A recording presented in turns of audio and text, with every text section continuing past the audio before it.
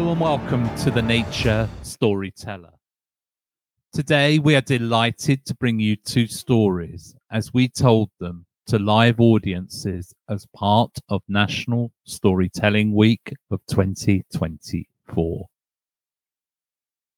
The first was recorded live on Imbolc Evening, deep in the heart of Dartmoor, and is an adaptation of the Imbolc story written by Catriona MacDonald. In the story, Brigid is a young and aspiring goddess with fire and passion to help others and to learn how to be a true goddess. We follow young Brigid's adventures and learning until she fulfills her quest and becomes her nature and destiny. So, if you are ready and sitting comfortably, let's begin the Imbolc story. Thank you. Oh, thank you so much. Good evening. My name is the Nature Storyteller, and I'm here today to tell you a couple of stories. The first is an Imbolc story, and it's based on an original story by Catriona MacDonald. I hope you enjoy. Can you picture a young and ambitious Brigid, eager to take her place amongst the gods? To achieve her life purpose, she knew she had to acquire skills to make her worthy of the position. So she went to her father, the Dagda, seeking guidance on what she needed to do. The wise Dagda looked at his daughter with a thoughtful expression before he said, "My dear Brigid, I think you would excel in the realm of poetry. You should visit the Hawk of the East, who once trained your brother in the way of words. Seek his teachings and learn what you can from him." Brigid was thrilled at the prospect of learning from the legendary Hawk of the East. She journeyed into the rising sun, climbing rocky slopes and wading through spring petals until she reached the bird's nest. The hawk sang a beautiful song of dawn to her chicks, and Brigid was captivated and mesmerized by the sweet music.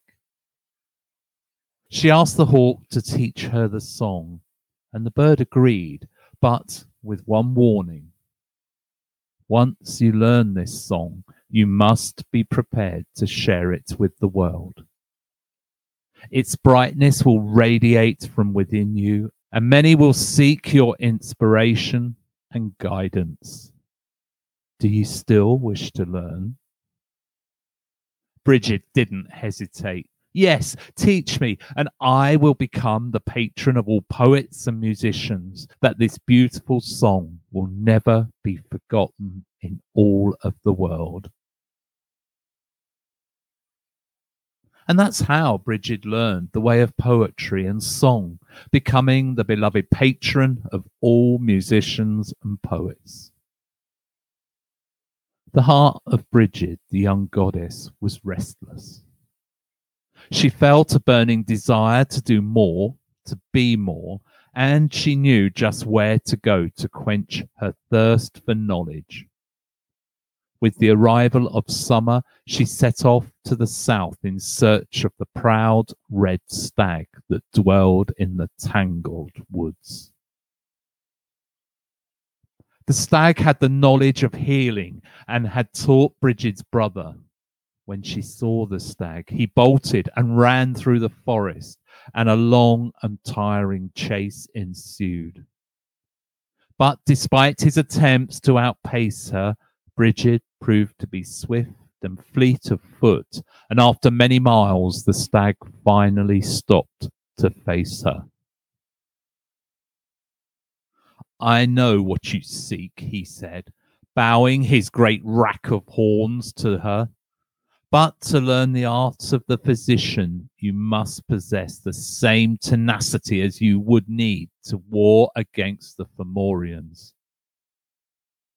With a fire in her heart and limbs, Bridget vowed to be a healer who would not falter in her cause or care. And so the stag taught her everything he knew. And in time, Bridget became the goddess of healers and physicians, inspiring their craft and reminding them of the spirit at the core of their vocation that was to stop the suffering of both humans and animals.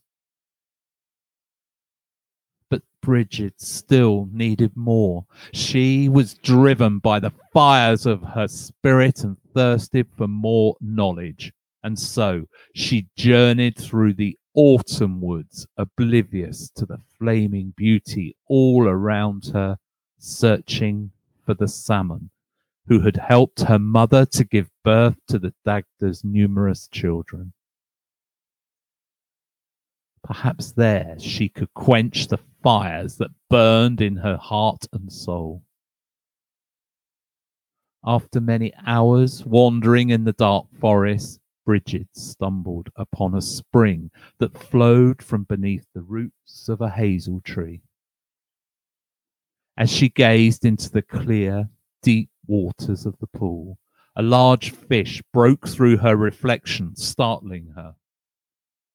"Bridget, what do you seek of me here in my pool?" said the wise salmon. Bridget, feeling lost, said, "I don't know what I want, but I feel restless and discontent. I've gained knowledge from hawk and stag, but it hasn't given me peace.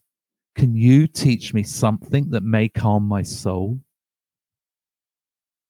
The salmon wriggled, raised her head above the pool's waters, and said, "Child of plenty, I can teach you, but what I know will just be a drop in the great cauldron of your spirit. Nevertheless, I will teach you to become the greatest of midwives, tending not only to human children, but also to those of cows, horses, and sheep, and all others who seek your care. You will soothe the labor pains of mothers, but you must always be ready to help, for new life waits for no one. Do you still wish to learn?" Bridget said, "Yes, please. I will be so busy that my heart will finally be full."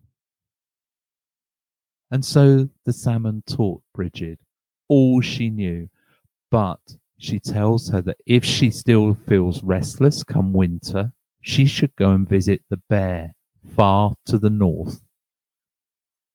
For a year, Bridget was content to help the mothers bring their children, calves, lambs, and foals into the world. Her poets wrote beautifully, and her musicians created melodies of inspiration and calmness in a way that people had never heard before.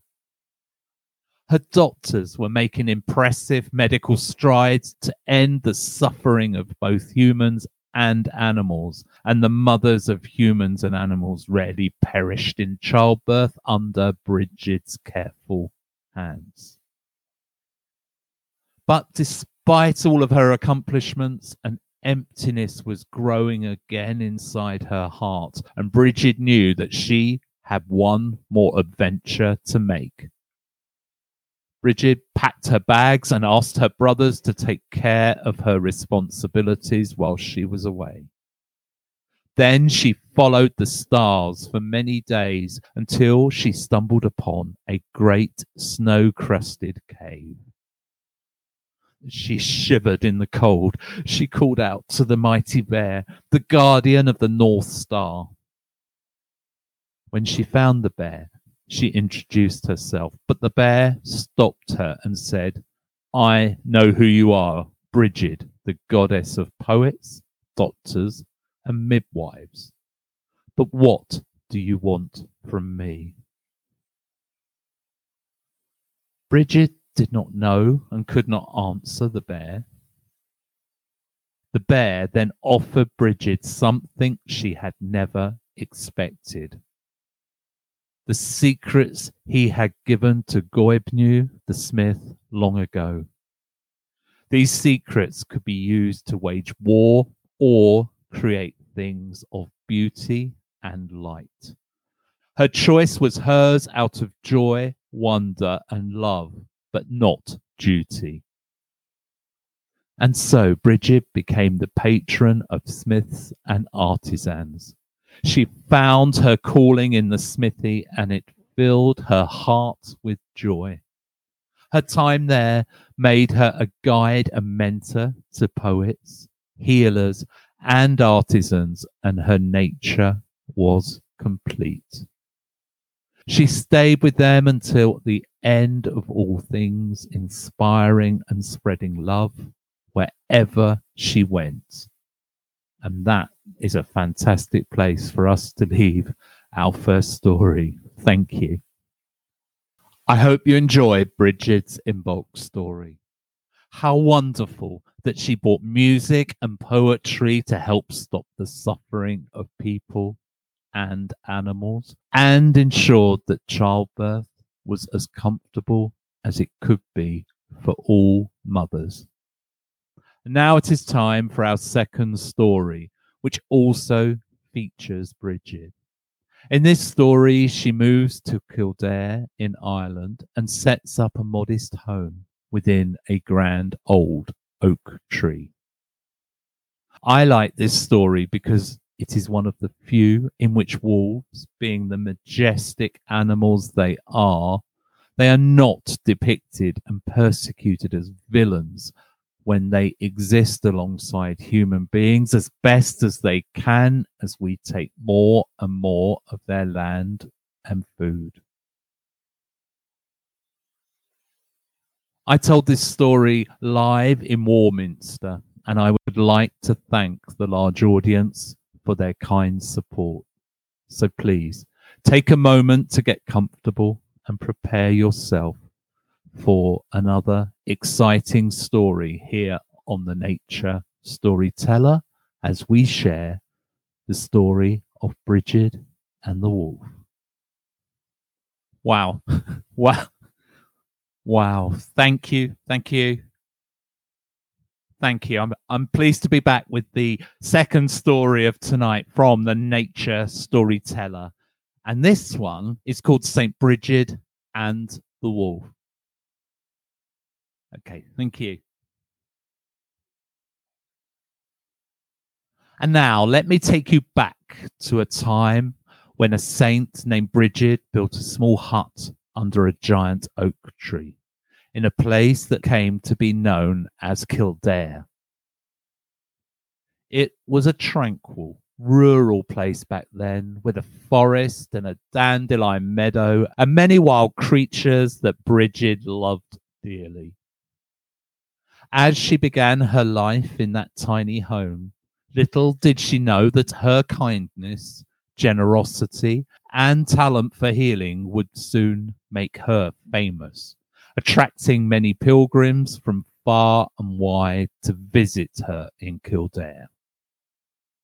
Before long, people visiting her decided to stay in Kildare, and eventually the village emerged around her humble abode under that oak tree.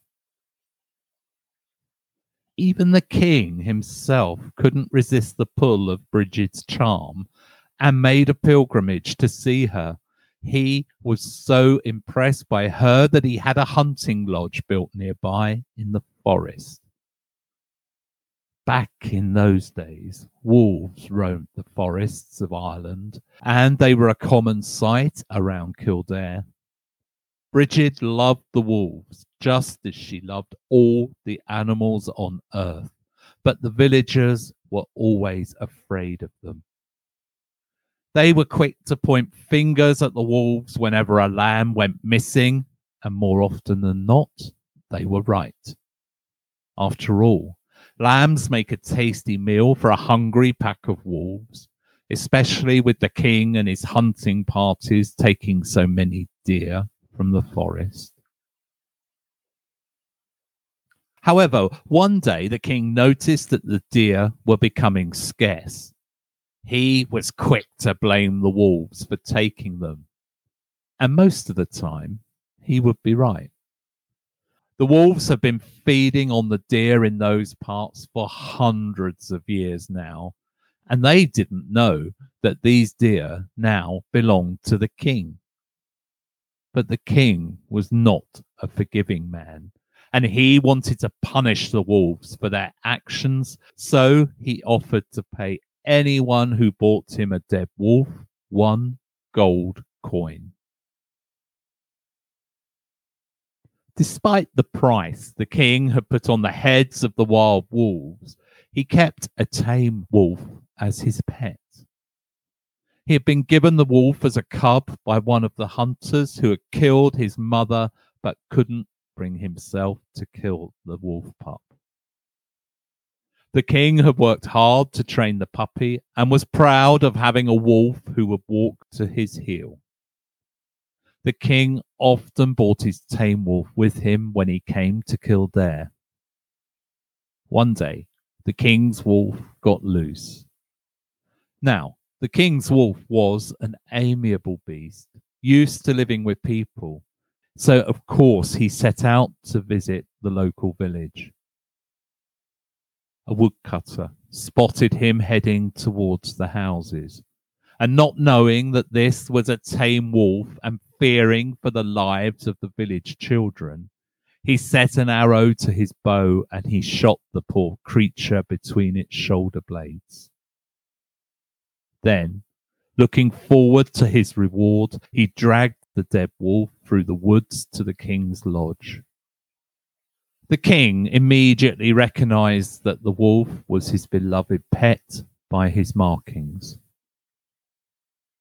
The king was devastated, but furious at the same time. The king's grief quickly turned to anger, and he ordered his guards to seize the woodcutter and throw him into the dungeon. And to make matters worse, he sent for the local carpenter to build a gallows. Now, can you imagine the fear and desperation that the villagers felt when they discovered what had happened to their friend, the woodcutter? They knew they had to do something, but what could they do? That's where Bridget comes in. She was devastated to hear of the poor wolf's death and the woodcutter's impending doom, especially since he had only been trying to do what he believed to be right. So, Bridget asked to borrow a horse and cart from one of the villagers and set off to see the king. As she made her way towards the king's lodge, Bridget saw a white shadow weaving between the trees out of the corner of her eye. Her horse began to shy and stumble. It began snorting with fear, but Bridget's calming words and hand settled him down. Until suddenly, the white shadow picked up speed and jumped, landing in Bridget's lap. It was a giant, beautiful white wolf with deep, dark brown eyes and a long pink tongue, which he used to lick Bridget across her cheek, making her laugh. Can you imagine the surprise and joy that Bridget felt at that very moment? They were an unusual sight, a tall white wolf and a fair-haired young woman sitting side by side in a wagon as they approached the king's lodge. The king told his guards to let Bridget and the wolf come to his chambers, and as they entered, the king's eyes fell upon the magnificent white wolf. Now, white wolves were as rare then as they are now, and the king couldn't help but want one. Bridget could see the desire in the king's eyes and made a bold request of the king to pardon the woodcutter in exchange for the white wolf taking the place of the king's lost wolf. It was a no-brainer for the king. Releasing the woodcutter would cost him nothing, and having a rare white wolf walking by his side would certainly make an impression on everyone he met. Brigid whispered in the wolf's ear, and he willingly lopped over to the king's side and laid his head in the king's lap. The king couldn't believe his eyes and stroked the great beast's ear with wonder written all over his face. Brigid then took the woodcutter back to the village. On their way, she explained to him that it was better for two wicked beasts to go free than one innocent one to be punished. And, true to her word, no wolf was ever killed in that part of Ireland whilst St. Brigid was still alive. And that is the end of our second story. I've been the Nature Storyteller. Thank you so much for your support tonight. Good night. That was the first time we were recorded telling our stories to a live audience, an experience I enjoyed, although I admit to being a little nervous. But now I am looking forward to telling live stories more often, and I may see you at a festival or storytelling event in your local town or village very soon. There is just time to remind you that the Nature Storyteller will return in 2 weeks with 2 more tales that are sure to captivate and entertain you. So please subscribe and follow the Nature Storyteller on your podcast platform of choice, or you can listen via our website. The website address is www.naturestoryteller.org, and you'll find a link in the show notes.